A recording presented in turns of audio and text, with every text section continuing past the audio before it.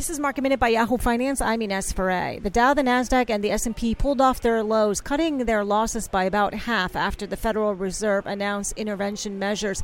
However, they fell back down after the UK said that the coronavirus cases would peak anywhere between 10 to 14 weeks from now. All the sectors are in the red, with energy and financials leading to the downside. For more Market Minute news, head to yahoofinance.com.